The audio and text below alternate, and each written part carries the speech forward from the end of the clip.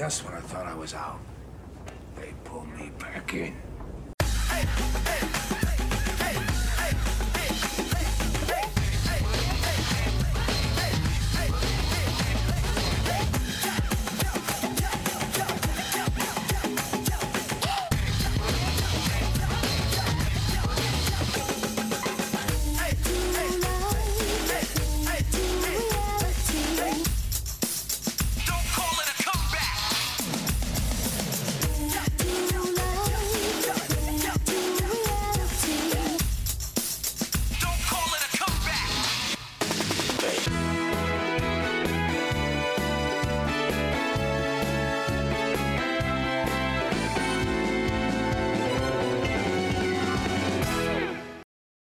That is right. Don't call it a comeback, because this is football and other F words, almost old school style. And for the rest of the season, finally, the co-host has been settled, and it is Mike Herndon at Mike Miracles on Twitter, paulkarski.com, broadwaysportsmedia.com.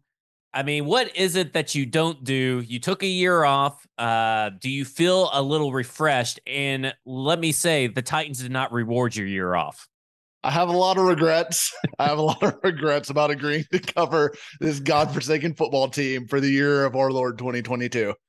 Yeah, it's been a long road to just get back to where we were at 3 years ago, right? I mean, this feels like this feels like Matt LaFleur, just a team that doesn't look really prepared week in and week out. You're back on the podcast, and it's just, if time is a flat circle, is what I'm saying. And listen, I tried to avoid bringing you on, not because I don't like you or because I don't think you get good content.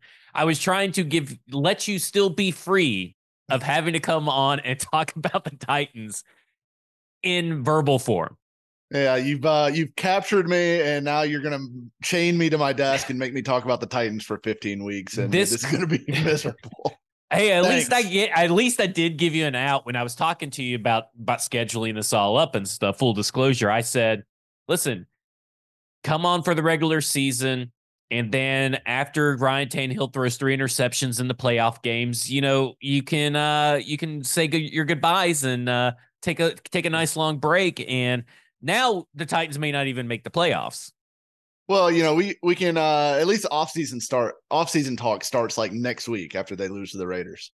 Could you imagine the people that I was talking to trying to get this? Because I got hit with like non-competes like all day long for left and right. Because people think that their excuse was, well, it's a non-compete and we don't want this to take too much of their time. Well, people don't understand about this podcast. What makes this podcast so great?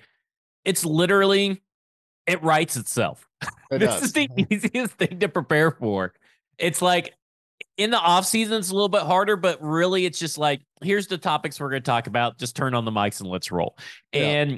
And so could you imagine if one of these people had talked their bosses and went through all these negotiations and talked their bosses into joining this podcast and have to cover the last 2 fucking games? Oh God. Yeah. That would be a career, malfunction, just like mine, Yeah.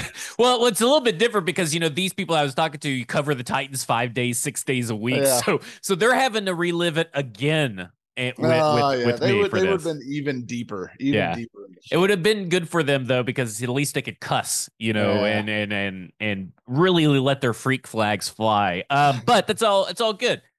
The big radio, big TV threatened by me and by this podcast, what better way to really stick it to them than by getting the best and most coveted co-host out there with the analysis and Mike Herndon. So I feel very good. You're going to be able to let out a lot of frustration to kind of compare. You do a show at BroadwaySportsMedia.com that's for Broadway insiders only. So first, go to BroadwaySportsMedia.com, pay $49.99 up front for a full 12 months of access to the Mike Herndon Show. And people are probably wondering, well, what's the difference between this show and the Mike Herndon Show?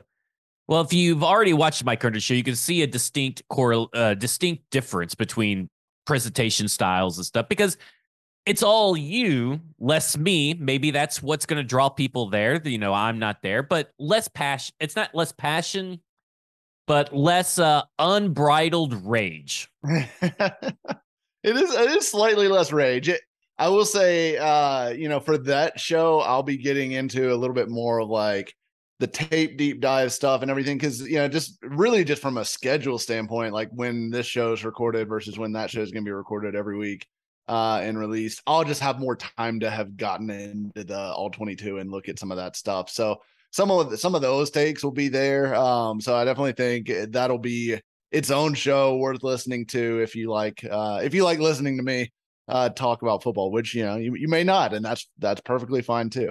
Well, it's kind of like all the articles that you're known for, right? And obviously, right. You do the paulkarski.com one, but back in the day before you retired, you were putting out like 2 or 3 articles a week with film deep dives all the way back to your Music City Miracles day. Take all those articles, put them into video and audio format, and that is the Mike Curtin Show. And isn't that worth the price of admission alone? Every week, you get the X's and O's of why this team is such a fucking disaster.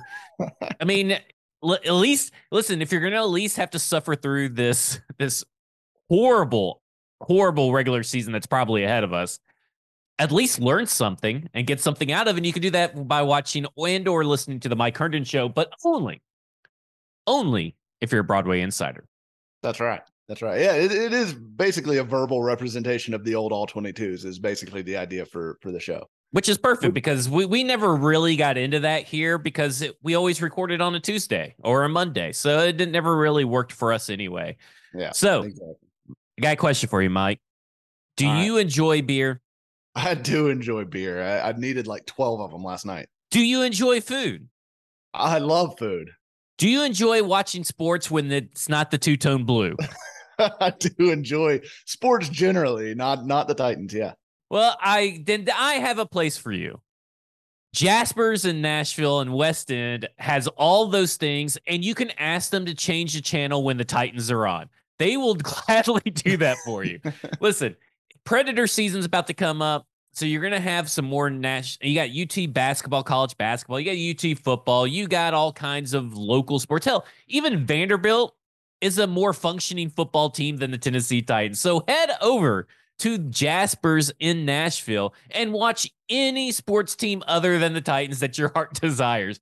And you will have a blast because the Titans bring nothing but misery. However, Jasper's brings nothing but happiness from their delicious fajita bar that they have, from their cocktails, from their cold beer. Everything is at Jasper's in Nashville. So head on over to your new elevated neighborhood sports bar in Jasper's on West End. Will they put the Texas game on for me so that I can enjoy Mullet Madness? Listen, I got them to put on a Memphis basketball game, so they will definitely put on anything for you. They have TVs everywhere, so it's like changing one TV is not a chore where they have to change like 15,000 different TVs and ask someone. They'll just go up there and change them for you. That's how good the staff is at Jasper's. After last season, it is pretty incredible that the only football team I'm really willing to watch in public right now is the Texas Longhorns. That is incredible. It's what a world that we live in. That maybe Texas is back and old Titans football is back.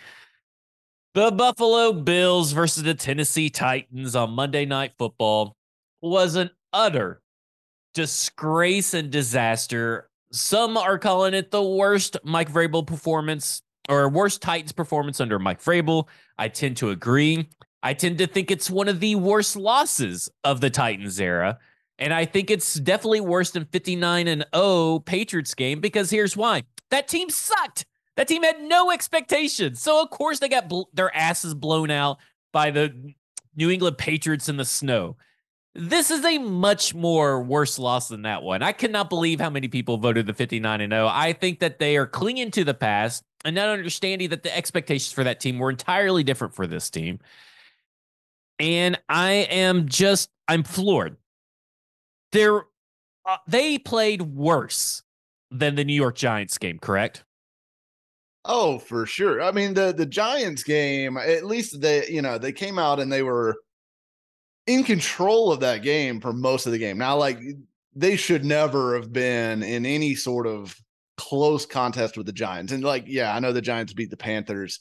The Panthers were like awful. who the fuck? Hey, Titans and the Panthers probably be a really close game, to be honest with you. Yeah, I mean, but that's where the Titans are right now, and they should have never. But at least they were in control of that game. There were good things that happened, like the offensive line played well, the pass rush played well.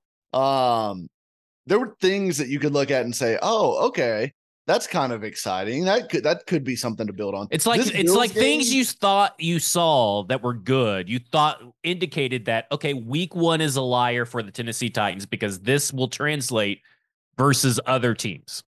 Yeah, but then the Bills game, zero redeeming qualities from this team. I mean, like, if you wanted to really stretch, like, you could maybe say, like, all right, well, Treylon Burks played pretty good. That's about it. Like, honestly, like, even like, I still am relatively high on Nicholas Petit-Frere and Roger McCreary. I didn't think they played great last night, but I mean, good Lord, there was nothing that they did well, like zero. They didn't coach well. They didn't run the football well. They didn't pass the football well. They didn't block well. They didn't tackle well. They didn't stop the run well. They didn't stop the pass well. They couldn't catch punts. I mean, you name it, they sucked at it. It was as thorough a beatdown as you can imagine at the NFL level. And I mean, frankly, the Bills could have made that as bad as they wanted to. If they wanted to keep their foot on the gas, they could have scored 60, 70 points. Like, I have zero doubt in my mind. Well, when you have Trey Avery out there for whatever reason, starting the game and then ending up on Stephon Diggs almost the whole game, you're inviting disaster. The way that the Tennessee Titans play football invites epic disasters, and the way they handled themselves last night or Monday night was it throws up all kinds of red flags, because there's a lot of issues with this team that are happening this year that never happened in previous year. And some of that is the way that Mike Vrabel's handled his in-game clock management, and his strategy has been atrocious. Penalties are killing this team as well. And you bring up NPF and Roger McCreary. For going up against the talent they were going up against, I thought they did great. They are still rookies. Caleb Farley, kind of still a rookie, but at some point we got to see signs of life. We're not seeing signs of life from Caleb Farley. And with Farley, I'm still willing to I'm willing to postpone judgment on Farley a little bit, just because, like, look, I think how long are you postponing that judgment? At least until like the back half of this year. Like, I'm not, because I mean, think about what we saw from Taylor Lewan and Bud Dupree last year in their first half of the season with their ACL injuries, and how bad both of those guys, who were like high performers, confirmed high performers at the NFL level before, experienced veterans, how bad they were early in that season coming off of the ACL. Farley has played, hang on, I've got the number here. He has played 126 live snaps of football since 2019. That's it. And it's not like he was a lifetime corner or anything. Like, he had moved to a corner from the receiver position during his career at Virginia Tech, and only played, like, I think about a year and a half worth of corner before last season appearing in a couple games, and then this season appearing in a couple games. So look, the guy is super green. He's obviously like very talented, the length and the speed. I don't think the speed is all the way back from the ACL injury. I think that'll come. That's something that you'd like to see kind of in the back half of the year. You start to see, him getting beat by Jake Kumaro and not being able to use his makeup speed to close that gap. I think you would hope to see that go away by the end of this year. But look, he's so green. He's so raw. Like, we got to pump the brakes on giving him the bust call. Now, if you want to say, like, John Robinson, bad job by you drafting a guy who was going to be a project, in the first round when you had a team that was ready to compete right away, I can buy that. Like, I can say maybe he was a bad draft pick philosophically for that reason, but I don't think it's time to call him a bad player yet. Well, let me ask you a question because I am torn on Caleb Farley. Like, because I understand he's coming back from an ACL injury, and I understand everything that you're saying. I completely understand it. But how is he going to get reps when last week he plays 15 snaps and this week he plays more, just probably because of injury? Where is the team failing him? Are they not putting him in positions to succeed? Are they not preparing him appropriately throughout the week? Because all you hear is about, his size, his length, and his athleticism. And then they got him playing about 10 yards off of these wide receivers and not using any of these physical attributes for any of these corners. So I ask this in this situation, not because I think Farley's a bust, even though I am trending in that direction, but I'm also trending that this entire team is just filled with fucking idiots and losers right now. But where is it going wrong for Caleb Farley beside injury, or is it all injury in your opinion? I think some of it is technique stuff. Like, and certainly injury is playing a factor. Like, he's not as fast on tape right now as he was at Virginia Tech, and I don't think the way ACLs are now, I certainly don't think it's something where we're just never going to see him be what he was during college at this point. It's going to take some time, but the technique stuff is bad. Kumaro being able to kind of pull his arm down and throw him off balance is one of those things where it's like, that's gotta be something that you've got to learn how to combat as a corner. And then, obviously the other play, I think he completely lost Diggs when he should have been in man, and he got distracted by the motion that the Bills threw at him. And Diggs ended up being, wide open in the end zone by himself. That's something that, I'm sure they'll coach him up on and everything. And it's going to have to come with experience. And you're right. It's hard because he's not playing a full complement of snaps. So it's like, are you trying to get him ready as soon as possible, or are you just trying to win football games? Because I feel like those are kind of at conflict right now. But then again, I don't think Trey Avery's giving them any better chance to win a football game right now than Caleb Farley is. So I don't fully understand what they're doing with him from a usage standpoint. I mean, with Fulton out, at least, I kind of understood it when it was Fulton, McCreary, and Amadi as your three corners. I kind of could get that why Farley wouldn't be playing at that point, but with Fulton out, it should have been Farley show the whole time to me, and let him work through some of these growing pains, even if it is. I mean, look, Can't be any worse than Trey Avery, right? Yeah. Oh yeah, it can't be worse than Trey Avery. It can't be worse than Chris Jackson. Like these not good corners that they're throwing out there. Well, to me, it's like the PK has brought up this point for the last few weeks, and it's about plays, not players for this team. And Paul on Monday's press conference essentially said, your talent, your players do not match up to the level of talent of the Bills. And obviously he was alluding to, because previously he talked about Trey Avery on Stephon Diggs. And they weren't doing Trey Avery any favors, mind you. It did not look like as Trey Avery was on an island. Now, maybe all 22 changes that, but I'd be a little hard pressed to find that most of those plays Trey Avery's there by himself. So if Farley has all the talent in the world and is the maybe second most physically gifted cornerback in the room, you could probably argue that he may be the most physically gifted.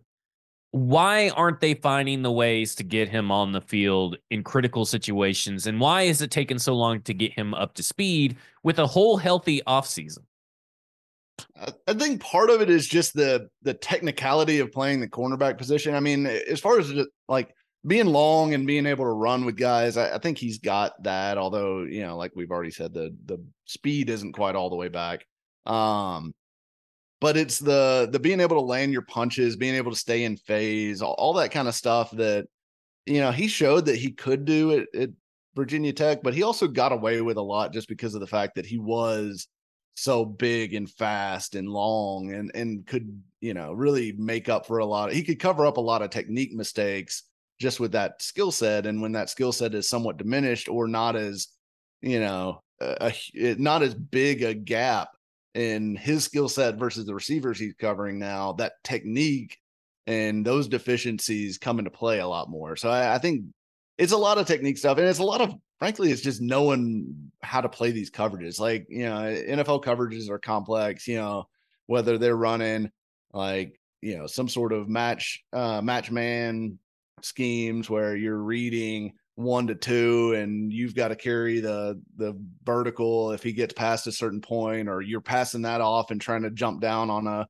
outbreaker if the, you know, the number one doesn't run vertical. There's a lot of stuff that mentally they do have to process in the NFL that in college he would not have been asked to do necessarily, or at least not to the level that they do at the NFL level. So I think he's probably still mentally swimming somewhat. And look, he's been with the team for a year and a half. He should know a lot of that stuff at this point, but knowing it and being able to translate it to the field when you just haven't been out there that much are two different things to me. So I think it's bad. Like, he's a liability right now. There's no two ways around it. Like, he's not a plus for them. He's a problem.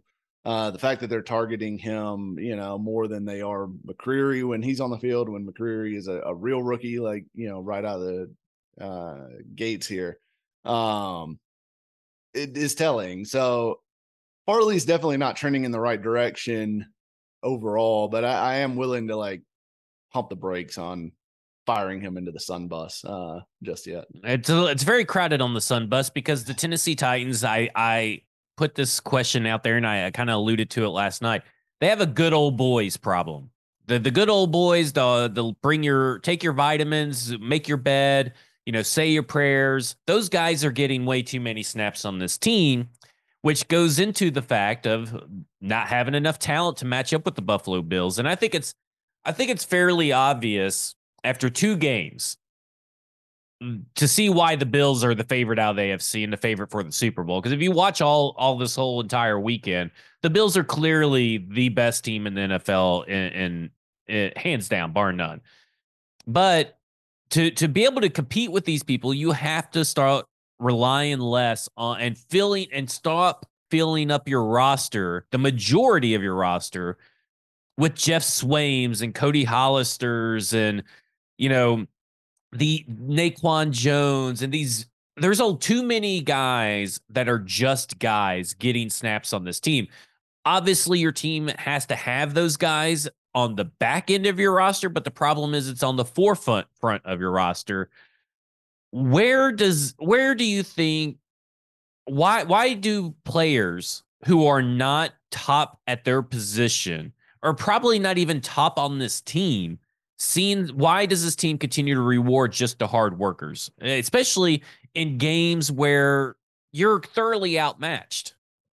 Yeah. So, and I think part of this comes down to like a mentality thing, you know, within the building, just, you know, Vrabel and really, I think more John Robinson, even so than Vrabel, has always been kind of like, I kind of feel like he gets emotionally attached to these guys that are like, you know, he just does all the right things. He says all the right things. He goes and digs out a safety when we ask him to, like all this shit.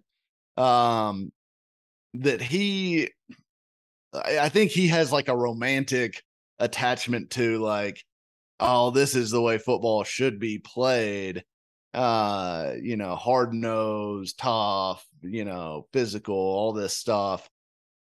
And sometimes I think that blurs his vision of, is this guy talented? Does he bring enough to the table to be able to compete with the teams like the Bills and the Chiefs and, you know, frankly, the Ravens, like all these other teams that are very talented and are physical and tough and do all this other stuff. So, I mean, and look, it's worked at times, right? I mean, like the Titans' identity is a big, physical, tough football team. Won them a lot of football games in 2019 and 2020 and 2021. So, like, I get it to some degree. That's part of their identity, and some of those identity guys are okay to have on a team. But it's when you're starting to stretch those identity guys into, like you said, key spots, to where you're relying on them and you just don't have the playmakers the difference makers that these other NFL teams do, is where you kind of get into trouble. I mean, like the Bills have holes on their roster, and that's something that I think, is interesting, because I feel like they are not that good at corner right now. Like they've done this the first 2 weeks without Trey White, which is scary. And they obviously they didn't have Gabe Davis, who's their second best receiver last night. And Mitch Morse left early, and then no Ed Oliver, no Tim Settle. Yeah. They were missing several of their guys, but they have guys like, I mean, they're throwing in guys like Daquan Jones, who we know is a pretty good football player, in for Ed Oliver off the bench. They've got so much depth at key spots that they're just rotating guys through. I mean, Jordan Phillips, Daquan Jones, they're throwing Greg Rousseau into the interior to let him rush against Aaron Brewer, because Greg Rousseau is a pterodactyl and Brewer's a T-Rex. So I mean, it is impressive, some of the spots, but they're able to make up for their deficiencies by being ultra talented at other spots. And the Titans just don't have enough spots, or really maybe any spots on the roster right now, where you just go, man, the Titans are just ultra talented right there. Like maybe safety. Safety. That's about it. And to be honest, I mean, we talk about them being one of the best safety duos in the NFL, but Kevin Byard has kind of been not really doing much these last 2 games, and that's not good for this team. This underdog mentality, when you start believing that you're losers and underdogs, you start playing like you're losers and underdogs, and it's time to change this mentality. It worked for 2018, 2019, maybe 2017 too.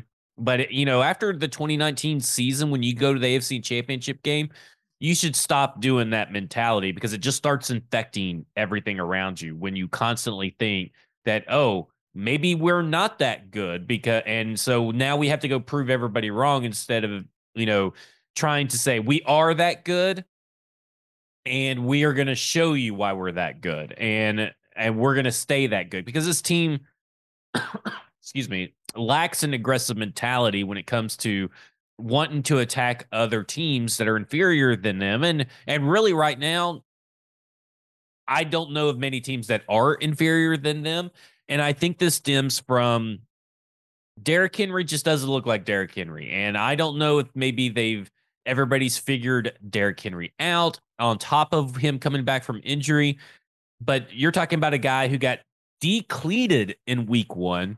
And then in week 2, Tremaine Edmonds comes in and swipes away, predicted that, okay, here comes the stiff arm, and swiped it away, when normally Derrick Henry would just power through that swipe and send that guy somewhere else. It just doesn't look like the same Derrick Henry. He looked faster and quicker last night, but his vision is just not there right now.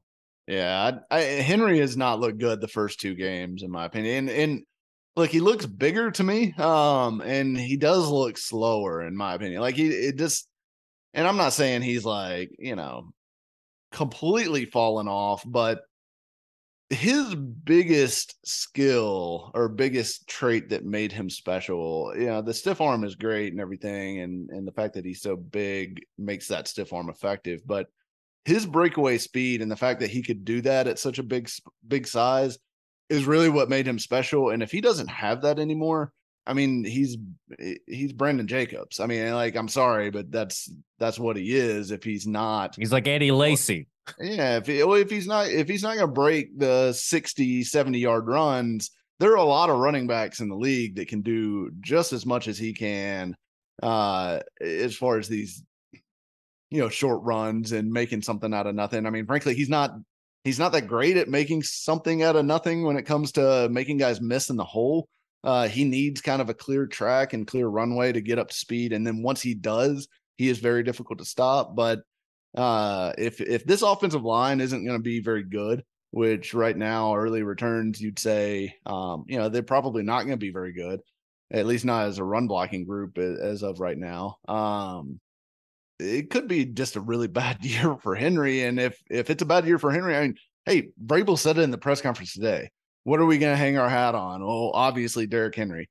Look, they don't have a backup plan. This is they're in a burn the ships, kind of situation if Henry is not the guy that he has been for the last 2 or 3 years. And let's be honest here. The AFC, the Jacksonville Jaguars, the Colts, the Bills, all these teams that have been beaten by Derrick Henry year after year have made adjustments to Derrick Henry. It used to be everybody was playing nickel and dime, and then you got these big old bruisers for the Tennessee Titans, and they're just going to run it down your throat, and they can because you got these little boys out there trying to tackle a man. Well, now all these other teams got big men coming in to tackle this guy who aren't afraid. I mean, you saw the New York Giants. I mean, just literally no fear comes in. Jihad Ward, no fear, just slings. When's the last time you've ever seen Derrick Henry fly like that? I mean, he looked helpless. And all the AFC teams have now decided we are stopping Derrick Henry. We've always tried to stop Derrick Henry, but now we have the players that can execute our game plan on stopping him. And there's no team that's done that more successfully, in my opinion, than the Jacksonville Jaguars. They have built a defense that looks like it's essentially stopped Jonathan Taylor for the most of the game until the game was out of hand. They kind of just played prevent defense. That team is built to stop Derrick Henry. That's not a good thing because that's where Derrick Henry has made most of his money on these contracts is against the Jacksonville Jaguars. And speaking of contracts, this Tennessee Titans team made an error in redoing Derrick Henry's contract because now if they cut him before June 1st, instead of getting $12 million, they're getting $6 million. And if they cut him after June 1st, they'll do $10 million. And let me say something. And maybe this gets into the next phase of our discussion where it's the staff and the future. But building around an injured 28-year-old running back and having that be your identity and your philosophy in 2022 is not a good thing. Doing and changing his contract around, not a good move by John Robinson. Right now, and listen, I'll preface this with saying all these players and all this staff has a chance to change my mind.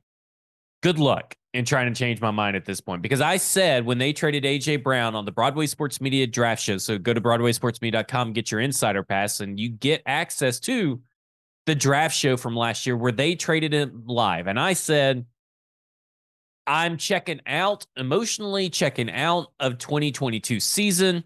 To me, this screams that they are rebuilding for the future. And obviously, you would love to have A.J. Brown stay here. But listen, there's also the other side of this whole equation that A.J. Brown did not want to be here. 3 weeks before the draft, he's pretty much said he doesn't want to be here. So it doesn't matter.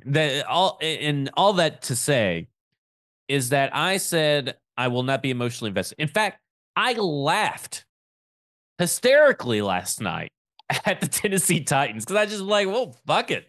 They don't care. Why should I care? And here I am. And the season's definitely not over, but the starting out 0-2 historically makes your path 10% chance you're even making to the playoffs. And people say that they're lucky to be in the AFC South.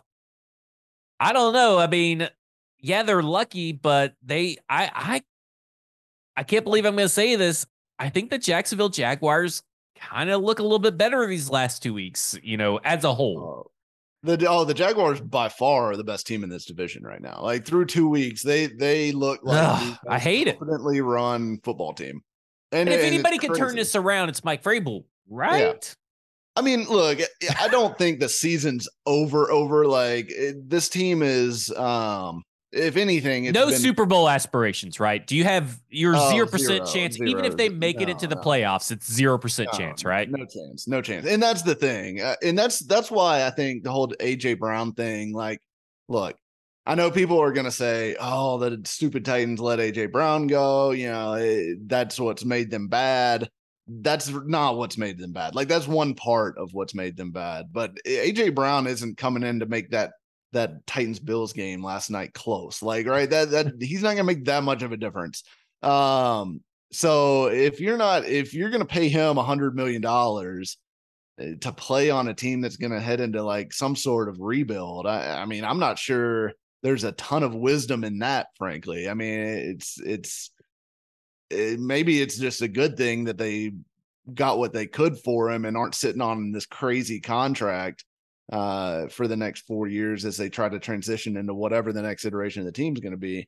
It's always better to have good players. I get that. Like, I'm not saying it's a great deal for You'd them, always rather have them than rather not have them, but in the big Right. scheme of things, it was pretty impossible for them to get them. Yeah, but my point is that, like, I don't think AJ Brown makes this a Super Bowl contender versus what we saw last night. So yeah, I think the season's not over. Like, I mean, we saw the Titans in Vrabel's first season, 2-4. The offense looked completely hopeless, and then they made the quarterback switch, and the lights came on, and they got it going down the stretch. And now Tannehill was the primary driver behind that resurgence, in my opinion. And there's no quarterback. Like, say what you want about Malik Willis, he is not going to rescue this team. Yeah, the chances that he's Lamar Miller are equally as great as the chances that he's Dwayne Haskins. Oh, for sure. Yeah, I mean he is definitely. The history of third round quarterbacks would tell you there's a much, much, much better chance that he's just a Jacoby Brissett or like, Case Keenum level backup than there is that he's the next coming of Josh Allen. It's not a high likelihood, even though both you and I like Malik. We like him. Yeah. We like the skill set and everything, but he's not coming to save this season.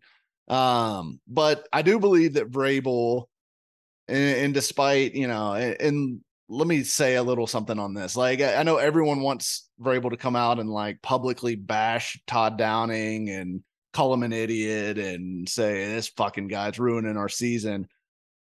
Vrabel's not gonna do that. Like, no matter what. Like, he's Vrabel even come out on Monday's presser and said that he's just not going to fire anybody. Yeah. And let me say something. That's how Mike Vrabel got the job, is that the previous coach wouldn't fire someone. And I'm not saying that firing Todd Downing fixes everything, but at least doesn't it provide you as a team a little bit of a spark to say, hey, listen, y'all got to get your shit together because, Ryan Tannehill, Taylor Lewan, Derrick Henry, even Bud Dupree, you guys got contracts we can get out of. You guys got to start stepping up. Robert Woods, you don't have to be here next year. Austin Hooper, you're on a 1-year contract. And we know that we may have failed you with Todd Downing, but we got Tim Kelly coming in, and you guys got to start. Stuff like that plays well to not only your players, but doesn't it play well to your fans as well? It's just such an easy move, right? It would make here's the thing. It would make the fans happy for 1 week. Like, that's it. It would give them their scalp. They'd be all excited. Oh, they finally got rid of Downing. Now everything's going to be better. And then the offense probably wouldn't get that much better the next week. And then so you don't think it would get better? Because I think that it would at least you would see tangible difference. But let's say this. Let's say you're right, Mike, and there is no difference. Then for 100% fact, fans know this is not an offensive coordinator issue. Yeah, I mean, look, I think it could get better. It's certainly possible. I don't think Downing's a good coordinator. I don't think firing him is losing some great offensive mind. So I'm not opposed to firing him, but I don't think it's like, oh, well, they fired Downing and now Tim Kelly fixes everything and they go on this big run and everything's magically better. Like, Tim Kelly isn't going to all of a sudden make Aaron Brewer be able to be 6'5" and 320 pounds. He's also not going to make NPF not a rookie. He's not going to make Taylor Lewan be healthy. He's not going to make Nick Westbrook-Akina be a better wide receiver. There's real personnel issues on this team. And maybe a play caller like could mask some of those a little bit better. And look, he's got a history of masking it. You know what I'm saying? Somewhat. I mean, they were awful last year in Houston, which isn't all his fault. Like, they had terrible personnel, so like I'm not blaming him for that. But I don't know. I think the problems are so much bigger than just the offensive coordinator. And there's stuff that Downing does that drives me crazy. But I also think like I wrote about at PK site last week. Some of this is a Vrabel directive. I'm convinced of it. Oh, I'm with you. I am think, 100% with you. I wrote about the same thing last week. Yeah, I think Vrabel is telling him like, hey, we want to run the ball on first down. We want to get ahead of the chains. Those are your primary objectives. And I think some of that shit is coming from Vrabel himself, and he's not going to fire Downing for doing what he's telling him to do, obviously. So that's exactly a great point, because he pretty much said, if I felt someone wasn't doing their job, not the fact that the guy's doing the job incorrectly or correctly matters to Mike Vrabel. It's just that you're doing it, right? If I felt like someone wasn't doing their job, they wouldn't be here. So everybody's doing their job as laid out by the expectations by the boss. Yeah. And where do you stand on this? Because we're talking about a guy who won Coach of the Year last year. However, that seems to be the kiss of death. If you go back and look like at the last 12 years of Coach of the Years, it's not a very good list. Usually it's ensuing, some problems and issues. But where do you stand on this? Because at some point, it's like, there will never be a perfect season, right? And the way that Mike Vrabel coaches, the way that Mike Vrabel's philosophy is built around, players have to execute and play to perfection. The margin of error is so slim. And I know that Mike Vrabel is a pretty damn good head coach. You would be hard-pressed not to be a good head coach if you go 12-5, starting 91 different players. But now I'm beginning to feel that's like a little fluky. That's like that's more luck than anything. But at some point, what you're doing causes more harm than good. Your philosophy causes more harm than good. You and John Robinson in lockstep that run first is the way to go in today's NFL is misguided. How do you sell Mike Vrabel in 2023 if you don't win a playoff game? I mean, I think the way to sell it is, and here's, I think, part of the reason why the Coach of the Year award is somewhat of a, it has a tough history, because I think a lot of times you get that award for overcoming a lot of adversity, right? Right. And I think Vrabel overcame a lot of adversity last year due to all the injuries, but also if you look at the roster, there's problems, and there's problems all over the place. And is it Vrabel's job to make the best out of what he's got to work with? Yes. Is it his job to make those players better? Yes. And he generally has done that over his time here. And that's why I don't think the Titans should be looking at firing Mike Vrabel at the end of this season, regardless of how bad it gets over the next. What if he decides, I'm sticking with Todd Downing? I'm not going to fire Todd Downing. I don't think it would ever come to that, but just what if? Because at some point, you got to factor in a couple different things here. There's history that Amy Adams Strunk does not like that kind of attitude, especially when it's proven to be wrong. There's a new stadium being talked about for this team. Right now, if I was a citizen of Davidson County, in old Loserville, Nashville, down there, because that's where the losers stay and the losers play right now. If I was a loser down there, I wouldn't vote for this stadium. And this is coming from a guy who's been pro stadium this whole entire time. But this product on the field is not worth the stadium and the play on the field. They match each other right now. Yeah, it's I don't know. Here's the thing with Vrabel. He's 41-26 as a head coach here. His record has improved every year that he's been here, from 9-7 to 9-7 against a tougher schedule with several playoff wins, to 11-5 to 12-5, back-to-back division titles. He's a good football coach. And I don't think I'm not going to let two really bad games throw me off of that so early in the season. And I don't know. I can't imagine it coming down to well, he's just never going to fire Todd Downing no matter what. But I can't get behind firing him after this season, no matter what. I just can't because I don't think that it will be that thing, but I'm starting to see where a philosophy is so ingrained in this team that until he changes, and I don't think I have a hard time reconciling Mike Vrabel being a good head coach or great head coach and change. Like those two things are mutually exclusive. They are so far apart for this team that my brain works overtime because my brain tells me Mike Vrabel's a great head coach. But will this team ever change with Mike Vrabel as head coach? well, and that's the question to me. Like, is Mike Vrabel playing this style of, especially offensive football? Like, defensive philosophy, I don't have any issue with how they approach the game. Like, do they have bad games? Sure. Is it frustrating when Stephon Diggs, who is the only scary skilled talent on the field for the Bills in that game, goes for 12 for 143 and 3 touchdowns?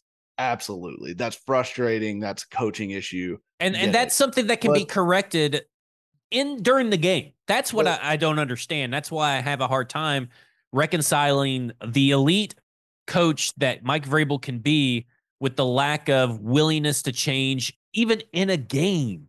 Yeah, and I don't have a problem with them philosophically defensively. Like I think a lot of the stuff that they do, the overarching philosophy, yes, is really kind of cutting edge as far as like where the NFL is going, with the simulated pressures and all that stuff. And honestly, Vrabel's kind of been at the forefront of a lot of that. But offensively, they are very retro, old school. And I would love to know deep down in Mike Vrabel's soul, does he believe that this is really the best way to win football games, period? Or does he believe that this is the best way to win football games with Ryan Tannehill as my quarterback and with Derrick Henry as my running back? Because we haven't seen him really with anything but a limited quarterback and in Derrick Henry, right? Like we saw a little bit that first season with LaFleur when they were trying the Dion Lewis thing and all that. There was a little bit of that in there, but for the vast majority of Vrabel's time here, it has been Derrick Henry and a limited quarterback. And I don't know, like, you're not going to take this offense with this personnel and become the Chiefs overnight. Like, you're not going to be able to just drop back and throw it 40 times a game out of shotgun and empty and all this stuff with this personnel and be effective. Like, it'd probably be a complete disaster. So I do think what they're doing right now probably does make sense from giving them the best chance to win with this personnel group. But I feel like the personnel started to get old on them. They tried to replenish some of the offensive line stuff that didn't work. It didn't take with, Isaiah Wilson, Radens, obviously, like we've hammered that a million times at this point. The offensive line became a weakness. Now Derrick Henry looks like he's lost a step, and then Tannehill lost his best weapon. So I kind of feel like what we're seeing right now is just what this philosophy looks like with worse players around Derrick Henry and Ryan Tannehill, and Derrick Henry being a lesser version of himself, frankly. And it's not good. But if Malik Willis, if they do decide Malik Willis is eventually the guy, does that philosophy change? Do they start to look, all right, we're going to be more of a shotgun spread team. We're going to run the ball, but we're going to run the ball like the Ravens run the ball with all of this quarterback run stuff involved and misdirection. Let me ask a question about this, if I can, real quick, just because this is an interesting thing. And I was thinking about this last week. Let's say that they keep Malik Willis because they saw enough in practice and everything that they feel that they can run this offense. But didn't they see all that under this offensive philosophy? So now you're bringing in a new offensive coordinator for a rookie quarterback and a entirely new system that may or may not work after he's been busting his ass trying to learn this one. So I guess let's say Malik Willis is part of the rebuild. Let's say Malik Willis isn't even part of the rebuild. what does a rebuild look like under Mike Vrabel when you have to have a quarterback in this kind of league that plays like Patrick Mahomes and Justin Herbert? Can they duplicate what they saw last night in Josh Allen? Can they, and it doesn't have to be a completely Josh Allen, obviously like a shitty ass quarterback that turns into an elite quarterback, but can they draft a guy or scout a guy and you trust them to basically let the offensive coordinator have autonomous control and change the offensive identity? Yeah, I don't know. I mean, Isn't that crazy that we don't know? Like, that's the big question. I mean, because it would be a big departure for them from what they've done structurally. And look, like, there's a lot of concepts that Malik Willis is learning right now that will translate to any offense. Like, all of these NFL offenses run the same concepts. Like, they're all going to run like a sail route. They're all going to run, levels. They're all going to run mesh. Like, all of these concepts are the same. Now, the way they're coached can be different. The way that they're implemented can be different. The way that they dress them up from a personnel and formation standpoint can be different. But I do think like whatever he's learning now will be applicable to whatever offense they evolved into. But I look at this team and you think about like what's the worst case scenario, right, moving forward, because we're not in a spot where like there is a best case scenario, because I think this team revealed itself to be so far short of the AFC contenders last night that, like we said earlier, if they do find a way to sneak into the playoffs, I don't think they're going anywhere. But, the worst case scenario is that you limp through this season, finish 8-9 or 9-8 or just outside of the playoffs. You manage to get like a middling pick, and you don't learn anything about Malik Willis because you fought to the very end with Tannehill to try to get in the playoffs. And you don't know going into next season what you are. And I guess at that point, they'd probably just try to run it back and maybe get some better players around those guys. But there's just, I don't know what the future of this team looks like at this point, because as much as like Tannehill is still, I think, a fine quarter. Like, honestly, Tannehill's kind of been the least of their problems. I know he threw a couple picks last night, one of which was a tip ball. The other was just a miscommunication with Nick Westbrook. But he's kind of been the least of their problems so far. Like he was still a problem last night. He wasn't great. Yeah. But when you start going down the list of reasons why the last 2 weeks have looked so terrible, Ryan Tannehill's way far down on the list for each week. Like, it's just so far down the list, it's ridiculous.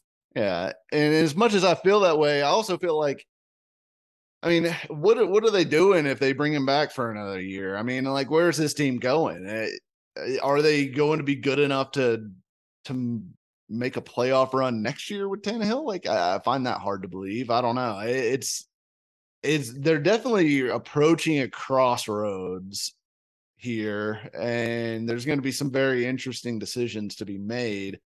And look, I mean, John Robinson has done a lot of good things for this football team, but he's put himself in a bad situation with some of these draft classes the last few years. I mean, 2020 and 2021 both have been really bad so far. And 2022 looks good. And he didn't do himself any favors by sticking with $2 steak, tastes like shit Aaron Brewer, which we talked about all offseason, how Eric Flowers is sitting right there. I don't understand how Eric Flowers is in this football team, unless he's asking for $12 million or something like that. I don't know. At this point, I don't know what he's asking for. Sign him to a 2 or 3 year deal that has void years or something. Make it work, because Aaron Brewer's not the solution. This offensive line sucks. It stinks, and it makes everything around it stink. The only two bright spots are on the right side, and that's Nate Davis and Nicholas Petit-Frere. Even before Taylor Lewan got injured, he wasn't looking like old Taylor Lewan. And I get that he got injured last night. He's probably more than likely out for the season. It hasn't been officially announced yet. but I would assume typically your non-contact injuries typically mean you're out for the season. That could be the last time we see Taylor Lewan. Because if I'm Taylor Lewan and I'm going through another ACL, another year older, and I have a booming podcast, I'll be quite honest, I'm retiring. I don't, I would not blame the guy for retiring, and I definitely think that the Titans are going to cut him. There's no reason next year that you should not see a changing of the guard, barring a Super Bowl win. It would have to take a win in the Super Bowl for there to be all three of these guys back. Ryan Tannehill, Derrick Henry, Taylor Lewan. In fact, I think all three of them should go. I think the best thing for this team would be to find a trade partner this year for Derrick Henry for a 5th-round pick, get back the pick you traded away for Dennis Daly, and trade him out of here. Because I think that if he's gone, I don't know if the run game gets any better, and they probably keep on plugging away at the run game.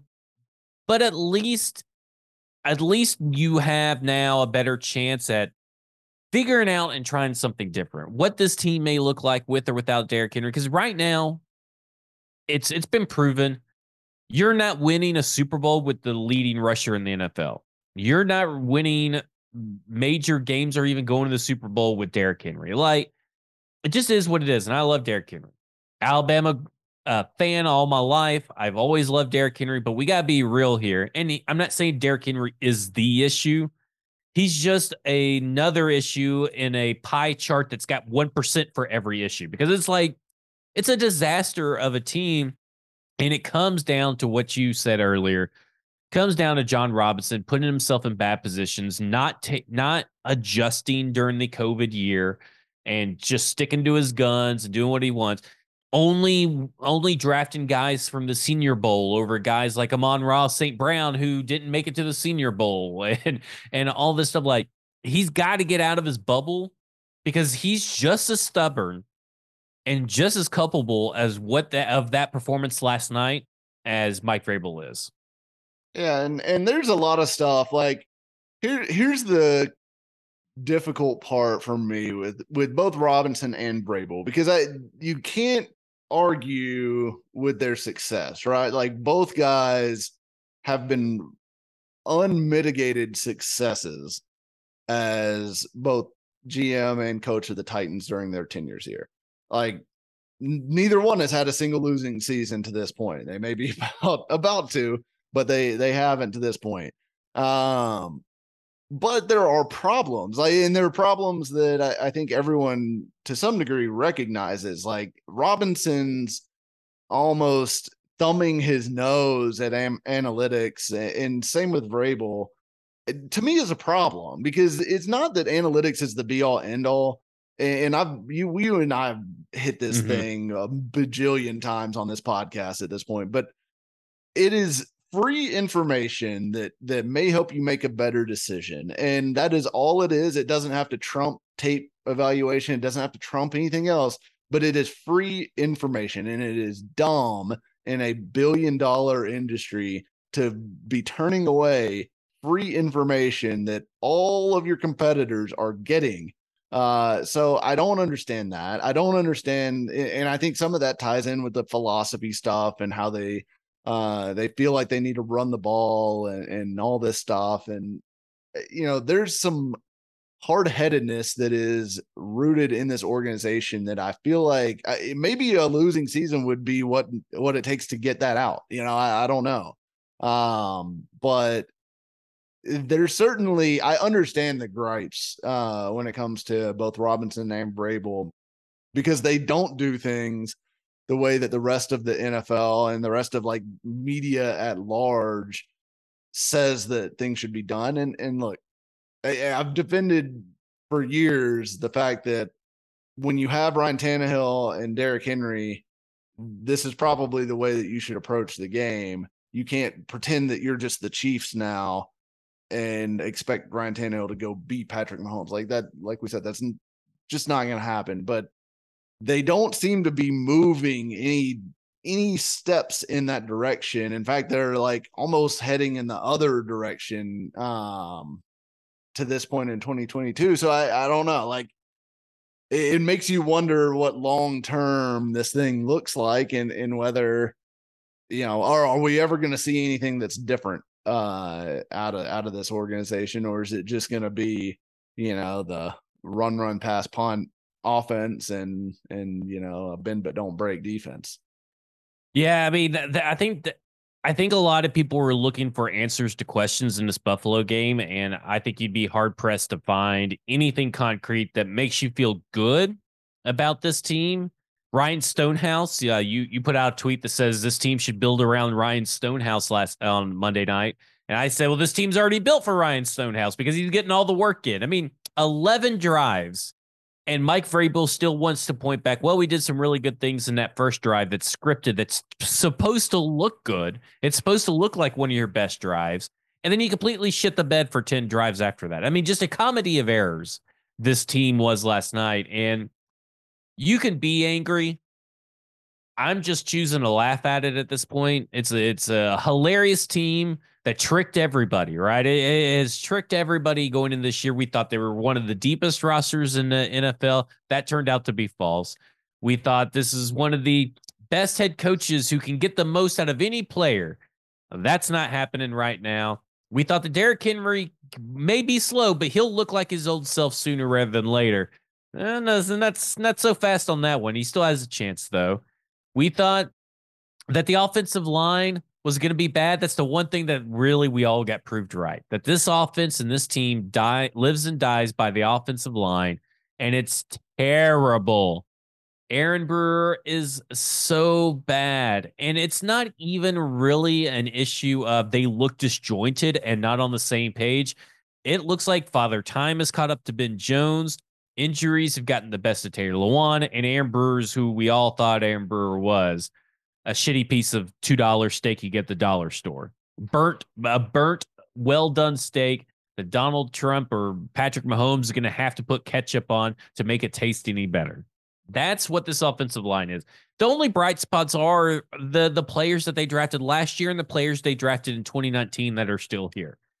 Build around those guys because that's your future. Yeah, and I think that's it. And look, I think we'll see what happens on Sunday. I think Sunday will give us some idea of whether this team is fully fucked or just not a contender, but could be a playoff team. Because the Raiders are kind of in the same spot, right? But now they didn't get their doors blown off like the Titans did, so they're not they haven't been quite as bad through 2 games, but they lost to the Chargers obviously, and then blew a huge lead to the Cardinals at home, right? That was in Vegas. So if the Titans can't come out and beat the Raiders, then this isn't going anywhere. Then it almost, they won't do it because hell, chances are the Colts and Jags are both going to lose this weekend too, and that they might still just be a game out of first place when the weekend's over. But it is it's approaching time to start just seeing what you got with some of these young guys if they keep losing. I mean, at this point, your chances that they beat the Raiders is at what? I'm at like a 5 to 10%, barring like catastrophic injuries to Derek Carr, Devontae Adams, Hunter Renfrow, and Darren Waller all at the same time. Like they get swallowed up by some earthquake. I think it's a little better than that. I'd give them like a 30 to 40% chance to win the game. I don't think the Raiders are that good.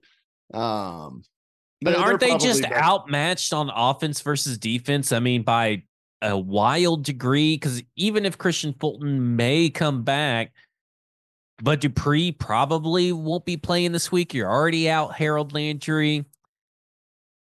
Yeah, are you going to throw Trey Avery out there on Devontae Adams in single coverage because you guys are idiots? I mean, like, I don't like at this point. I look at this Bills game. I look at the Bills offense specifically. I'm not scared of the Raiders defense, but I look at the Bills offense compared to this Raiders offense and think, man, this team really had a chance to, as a defense, a Titans defense, to go out here and stop Stephon Diggs fairly easily. and they just shit themselves constantly, quarter after quarter, shit in their pants, getting bigger and bigger. Don't even make diapers big enough to carry the load of pants shitting that this fucking team did on Monday night. So I look at Devontae Adams, Hunter Renfrow, and Darren Waller, who are all three as a collective unit better than what they saw last night, better what they saw on Monday night. I just can't have this hope right now. I'm not. This team does not deserve my hope. Carr is not nearly as good as Josh Allen. So I think that in the Raiders offensive line is really bad. So I think those would be your potential opportunities to allow a little optimism in. Also, it being at home, not being in the Bills stadium on a primetime game, all that stuff. There's some reasons. Won't be home field advantage, I don't think, Mike. On this, yeah, I'm not expecting the Titans fans to be whipped up into a frenzy on Sunday. Oh, whatever smattering of them actually makes it down there, which I will be there. For some Godspeed reason. So I will be there to either watch a win that maybe restores a little bit of hope for the season, or the death knell of the 2022 season. So excited for that experience. But yeah, they could beat the Raiders. The Raiders aren't that good. But I'm not. Your hopes are just not that high. It doesn't feel like it's rooted in realism. Like, I think that's where it's at. It's like, okay, last year you're thinking, well, yeah, but they look really good against these teams and they look great. So there's hope that they could win the Super Bowl, right? You got that hope. Now I'm like, my hope to even make the playoffs is just like slowly dwindling, just cascading into the abyss, and just, it's terrible. I can't see. I feel worse after this than I did after the Broncos game where Tannehill got put in for Marcus and it went on. I don't feel that there's that moment for this team that changes stuff outside of firing Todd Downing, and it still may not work. Like you said, I mean, I'm not guaranteeing it works. Could look better, but how much better? Is it Art Smith better, or is it just, we're going to drag you to 9-8 season and screw you out of getting a top tier quarterback good? Well, so here's the reason for optimism. Here's the next 5 games. Okay. All right. Versus the Raiders at home. At Indianapolis, they're a dumpster fire too. At Washington, also a dumpster fire. Versus Indianapolis at home after a bye week. At Houston. Those are your next 5. If you can win 4 of those 5, and you're sitting there at 4-3 heading into, Kansas City, Denver, Green Bay, Cincy, Phil, that's a tough stretch there. Yeah. If you can win 4 of the next 5, you're back in the race, right? Let me ask you a question. And this seems a little weird of a question for us to ask, because I've never asked this question. Do we really want them to win? I do. Look, and the part of this is I'm not totally sold on this quarterback class being like the be all end all next year. Stroud and Young, I get it. I can understand the appeal for those two. I still don't like Tyler. What's Tyler Van Dyke done to get you excited? What's Will Levis done to get you excited? Anthony Richardson. Hey, listen, terrific. Will Levis is perfect for this offense. He knows how to hand off the ball. They're perfect for this offense. Will Levis. I'm not sold at all on it. Like, I don't know that there's another quarterback outside of Stroud and Young that I'm actually believing to be a franchise quarterback. So unless you're going to be like top 1 or 2 picks in the draft bad, a top 5 pick, you're just going to get I guess you could get a really good, left tackle maybe to replace Taylor Lewan. It would be your best bet there. Draft another corner. I mean, what the fuck are you gonna do? It's just depressing right now to be in this spot. But I don't feel any better. Normally after these podcasts and we get towards the end, I start feeling better for this team. And I'll be honest with you, Mike. First show out of the gate, you haven't made me feel any better. I'm not bringing a ton of optimism here to the table. There's just not company man Mike is dead. Company man Mike, he's gone. like there's a lot that, you know, I tend to be a glass half full person generally. There's nothing in the glass. Like there's nothing in the glass right now for Titans fans. So I just think it's just grin and bear it. Like the hope is right that like Henry starts to get going like he always does later in the year. Treylon Burks becomes AJ 2.0, you know, which he's shown some flashes early. You know, Kyle Phillips gets healthy, learns how to catch punts, and maybe you start to see an offense come together as the year goes on, and the defense maybe starts to play back up to their potential once Fulton is back and McCreary has some skins on the wall, and you know, there's a path I think you could see where like this team does compete for a playoff spot, does win the division, like all that stuff. I think that's still on the table. I don't think it's us all into its void. And here's what'll happen if they do make the playoffs. You know, I'm gonna sit here and I'm gonna go, well, anybody's game. It's like 10%, 1-8, 1-8. All you gotta do is win one game. You just gotta win one game at a time, and yeah, anybody could win. So I don't know. We're all just suckers. We are all suckers. We're all suckers for believing in this godforsaken football team that just never wants to make us happy. Well, that will do it for us talking about this godforsaken football team. Make sure to go and watch all your sports that are not Titans related over at Jaspers in Nashville, because you'll have a much better time. Listen, you'll have a great time regardless, because they got the best food, the best beer, the most TVs, a really nice establishment, clean bathrooms. You know, that really goes underrated when you're talking about sports bars and all these commercials. These bathrooms are so fucking clean. You could go eat your lunch on the toilet and not feel disgusted. It is a fantastic sports bar to go to, and I encourage everybody to go to Jaspers in Nashville. They have an arcade room where if, you know, after you see another run, the fifth run of the game on 2nd and 54, you can go and play some skee ball or go shoot some basketball, play some giant Jenga, because the Jenga won't be the only thing crashing down on your dreams. There's also the Tennessee Titans. So go to Jaspers in Nashville, get the best food, best beer. It is elevating the neighborhood sports bar. You will love it, I promise you. Make sure to go get a Broadway Insider Pass, because why, Mike? What happens on Thursdays? The Mike Herndon show is released, and we'll be talking about why the Titans suck and really getting into the nitty-gritty of what that looks like. Yeah, let's look at it this way. It's the Mike Herndon show, presented by Mike Herndon, starring Mike Herndon and Company, something like that, right? That is the title. Because you do title. have Easton playing the role of Caroline, where, you know, he gets to talk some. he does get to talk some. Yeah, he gets to talk some. Contribute. He's just a pretty face over there. That's right. But you got new graphics. You got a new look for the people who maybe tuned in on the first one. We're like, oh, this production value is a little shitty. We've improved it. It's been improved on the back end. You're going to love the new production value. Make sure to go to YouTube for Broadway Sports. So turn on notifications, because you get this show in video form, and you're going to get other shows in video form as well.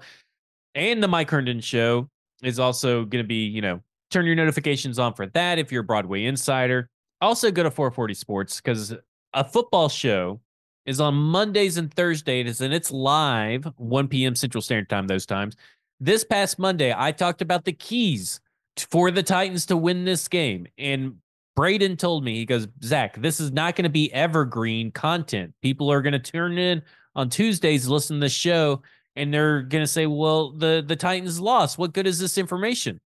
Well, now you know everything they did wrong, because literally everything I said that they had to do to win the game, they didn't do, and they lost the game. So now you know that I am pretty much a clairvoyant and know what I'm talking about. So go and subscribe to 440 Sports. Turn on those notifications.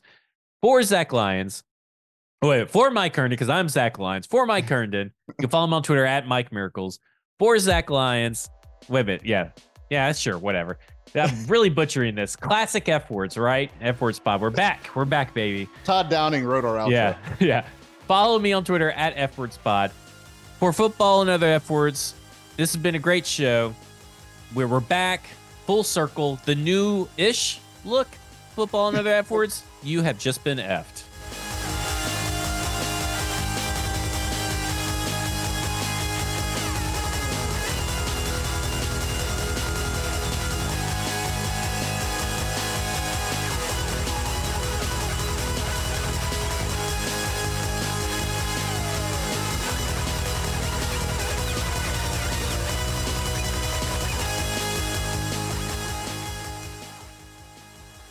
a Broadway sports media production.